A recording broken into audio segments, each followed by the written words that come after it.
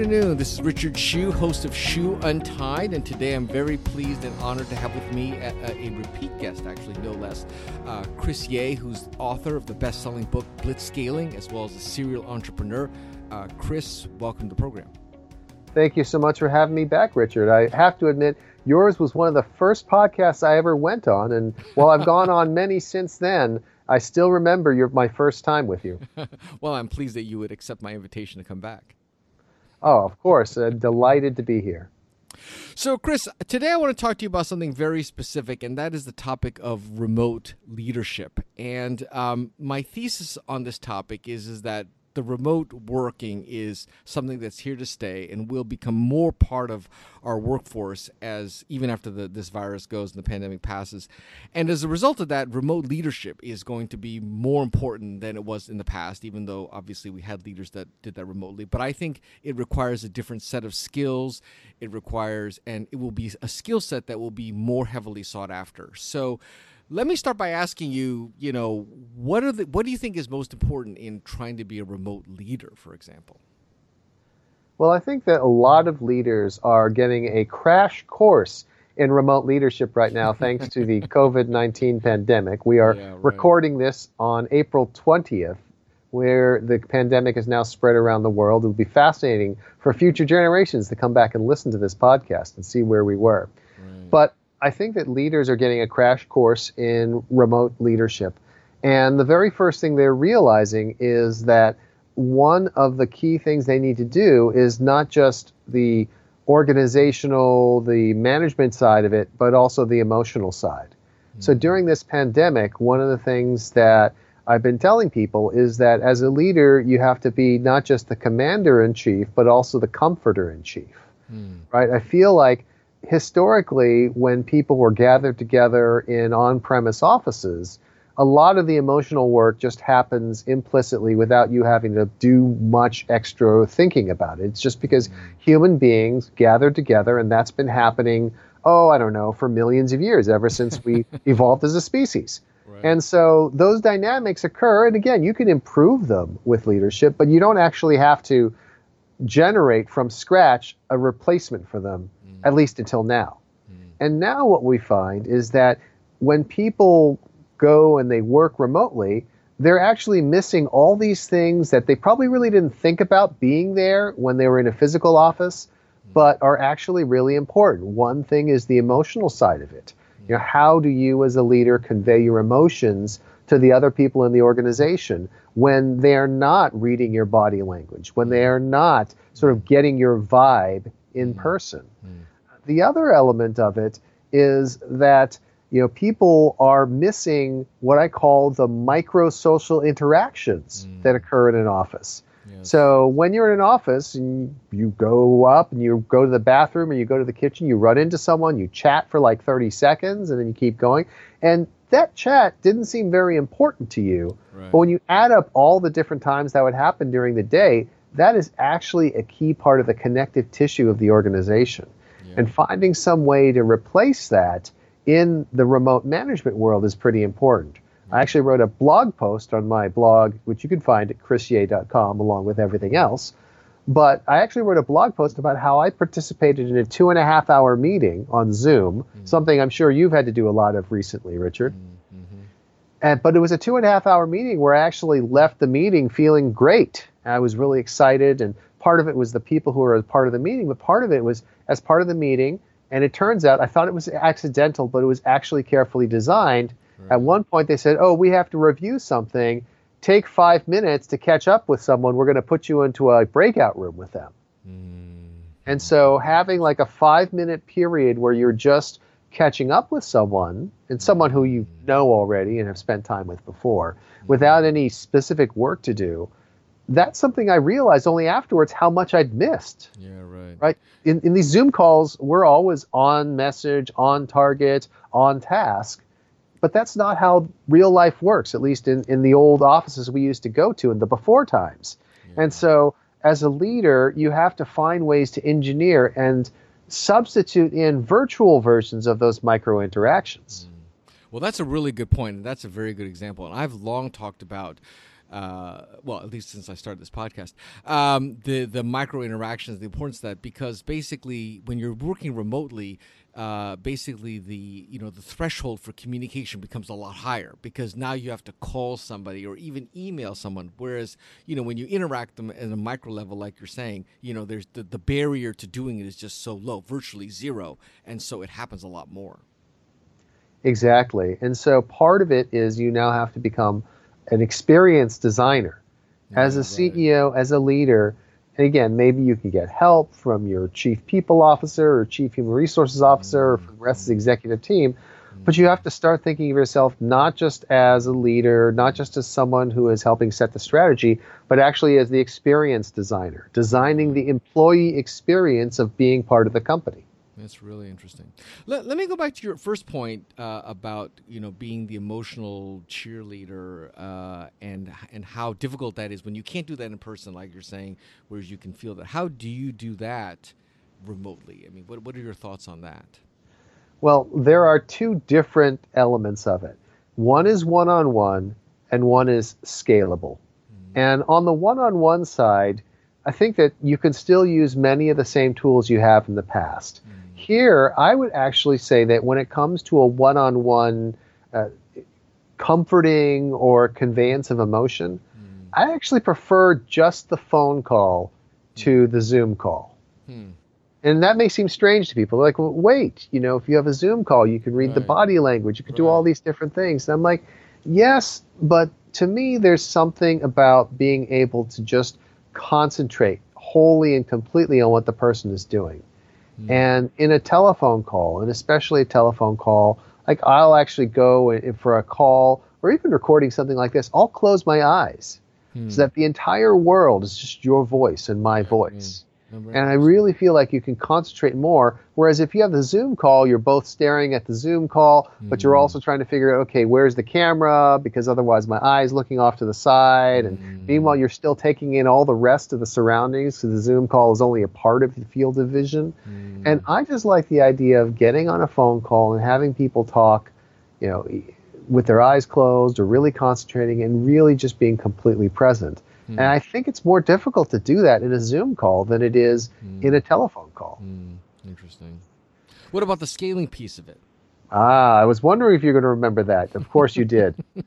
So the scaling piece of it is this. You can't do that, which I just described, at scale. How many one-on-one, deep, intense phone calls can you have? You just don't have the time for all of those. And so here, what I think is really interesting is you as the leader need to start thinking like an influencer or an influence marketer. So if you think about who in the world excels at figuring out scalable ways to convey emotion, to build emotional rapport with other people. And historically, it hasn't been the leaders of companies. But the people who are really good at it are these Instagram influencers, are these people who are YouTubers and doing all these different things. So I actually think that one of the things that leaders will need to do in this new remote world is to study the people who've been at the best at this. I mean, I look at it and I say, well, what can we learn as a leader from Kim Kardashian? What can we learn from PewDiePie or Ninja or any of these other figures who I don't even really know, but I've heard of? But guess what? These are the people who have figured out a way to emotionally connect with millions of people via a social media channel. And some of it is around the messaging, some of it is around the combination of video. Podcasting is another great one. I've always been a big fan of podcasting.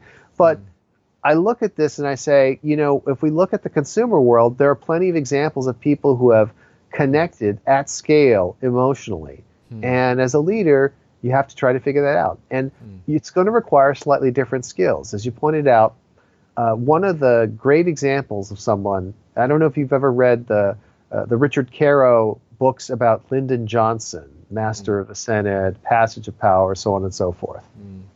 I haven't. So in it, Lyndon Johnson is described by someone as, bar none, the best one-on-one salesperson that ever lived. And he had those skills. He would stand next to someone, put his shoulder around them, get in their face. He was able to persuade people one-on-one in a way that very few people have. But if you've ever listened to a Lyndon Johnson speech, it wasn't that compelling. He wasn't a great orator. He was no JFK. He was no Abraham Lincoln. He was only decent at that. And so that was one of the reasons why while he accomplished amazing things as president, many people felt like the peak of his power was when he's in the Senate, in this small group of 100 people where everything was resolved with one-on-one relationships and meetings.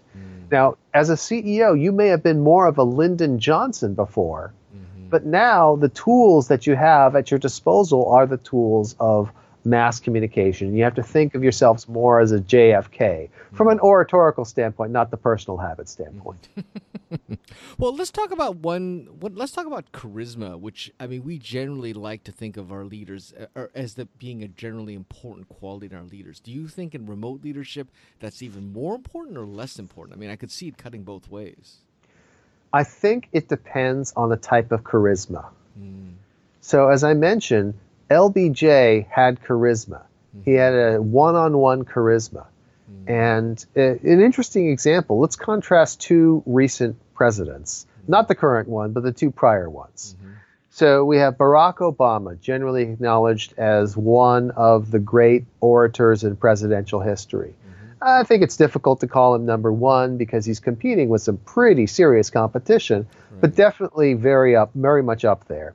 And then before him, we had George W. Bush, whom very few people would say was a great orator. But on contrast, what you would hear is that people who would talk about Barack Obama one-on-one would say, you know, he would seem a bit distant and professorial, whereas George W. Bush is well known as this person who would have this innate personal charisma, get people to feel comfortable. You'd want to have a beer with him. I don't drink beer, but I understand what they're saying. And this has been confirmed to me. I've had friends who actually went to school with George W. Bush and who did not share his politics, but who said, yeah, you know, the guy had this in-person charisma. So I think we should distinguish between the ability to remarkably focus one's attention on someone, to read them in a one-on-one setting, to have that magical back and forth, almost instantaneous ping-ponging of emotions and reactions, versus the kind of mass scalable charisma that comes from being able to project a vision, to be able to speak in a way, to have the right sort of ability to use the voice as an instrument to persuade. I think that, you know, again, we saw a great example of this in the recent movie, The Darkest Hour, where there's a great performance by Gary Oldman as Winston Churchill. Winston Churchill, not necessarily a guy who was beloved one-on-one, especially among his fellow members of Parliament, but who had a remarkable ability to, as they say in the book, marshal the English language and send it into battle.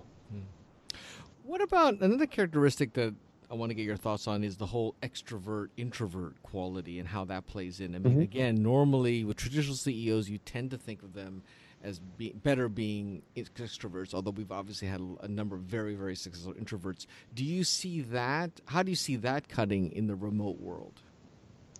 So I think I could see it going both ways, but I think ultimately it makes it more challenging to be an introvert than before.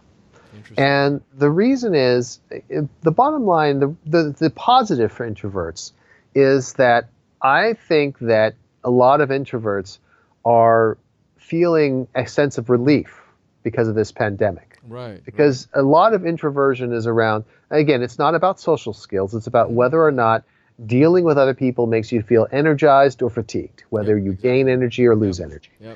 And I've spoken with a number of introverts. Now, part of it is there may be fewer interactions, but it also feels like, again, just as there are many people who are introverts in real life, but who are quite outspoken on the internet, that there's something very different about in-person interaction than almost any of these other things. And in that sense, I would feel like an introvert would have an advantage, or at least the penalty for being an introvert would not be as large. Right. But on the other hand, we've just described the need to communicate broadly and how in the absence of that sort of physical connection, you have to actually build even more of the relationship through the words, through the performance, through the oratory. And I'm not entirely certain if being introverted is helpful for doing that. It may not be as much of a penalty, but you still have to have that ability to use your voice as an instrument to be able to tell compelling stories. And if you weren't able to do that before the pandemic, you probably aren't going to be able to do it now. Yeah, that's a good point. Well, let me ask you, let me shift to also a little bit. Let's talk about communication, because obviously communication now becomes super important because there's only you can't do it in person. You as a writer, prolific writer, I would think you would think that being able to clearly communicate is now even more important because there's sort of a less margin of safety where you can sort of wing it, if you will, with the way you can when you talk to somebody in person. Yes, I completely agree with that. The only counter to that is in this particular emergency, and again, this you probably aren't going to run into as much in your day-to-day work life, but obviously this emergency has been so politicized that, and there are so many swirling facts and quasi-facts and non-facts masquerading as facts going around, that communication is very challenging in this environment. But within your company, it may not be so. Mm-hmm. Yeah, right. Well, let me ask you to step back a little bit and talk about remote leadership versus in-person leadership. Do you think you can really be just as effective or very close to it, or do you think there will always remain some material or appreciable gap between the two that remote leadership will just never be able to close, if you will? So I think that if you look at the individual level, it will always be the case that there is an additional level of emotional resonance and connection that you can achieve face-to-face that you can't achieve remotely. Mm-hmm. Mm-hmm. However, it is entirely possible that if you take a step back and you say, because of the pandemic, I am now forced to focus on these more scalable forms of leadership, it is entirely possible that you could look at an organization pre- and post-pandemic and say, you know what, post-pandemic or during this period of remote leadership, there is actually an overall increase in the level of engagement because more of the energy is being poured into the scalable elements of the leadership as opposed to the one-on-one elements. Because as you know, most leaders probably got to where they were partially by being really good in those one-on-one interactions. Right. And when you have a big hammer, everything looks like a nail. And it's very tempting to say, look, my main job is to relate to these members of the senior management team, and they'll take care of relating to everyone else. Whereas in this era of remote leadership, you as the ultimate leader now are developing more of a direct relationship with everyone in the organization. Do you think this earlier comment that you made about sort of social engineering or engineering social experiences, social interactions, that's going to become like a whole little discipline unto itself where somebody at a company, a dedicated person, that's like their full-time job? What do you think about that? I think it should be. Right. I think that, if the past is any guide, it probably won't be for many organizations. I think it took criminally a long time for people to even think about the employee experience, and even now it's more honored in word than in deed. But I think that if you do decide to dedicate resources to engineering that employee experience in this remote working era, I think it will deliver great returns. What about you personally? Do you find remote working totally doable, very workable, or do you find it really frustrating not to be able to be physically in touch with your colleagues? So I am very far on the extroverted end of the spectrum. It is absolutely the case that I gain energy from seeing people. And I prefer face-to-face interaction over just about anything else. But because of the fact that I have traveled and done all these different things, I have always had to do a lot of remote work. And this can be reflected if you look at the phone bill that I get every month. I mean, going all the way back, because of the fact that, once upon a time we didn't really worry about minutes, but then once we had long distance, all these things that us old guys remember. But for the past, I don't know, Past 2 decades or so, I've probably averaged 2,000 to 3,000 minutes a month on the phone. And that's a lot because there are only 30 days in the month. So it's basically an hour or two on the phone every day. And so I've gotten very used to dealing with people remotely because of that.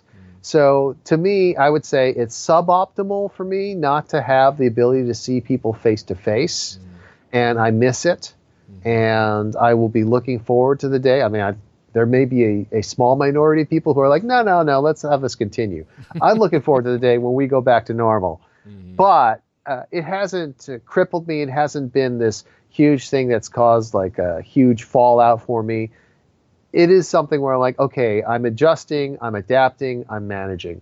But I very much would like to go back to the old days.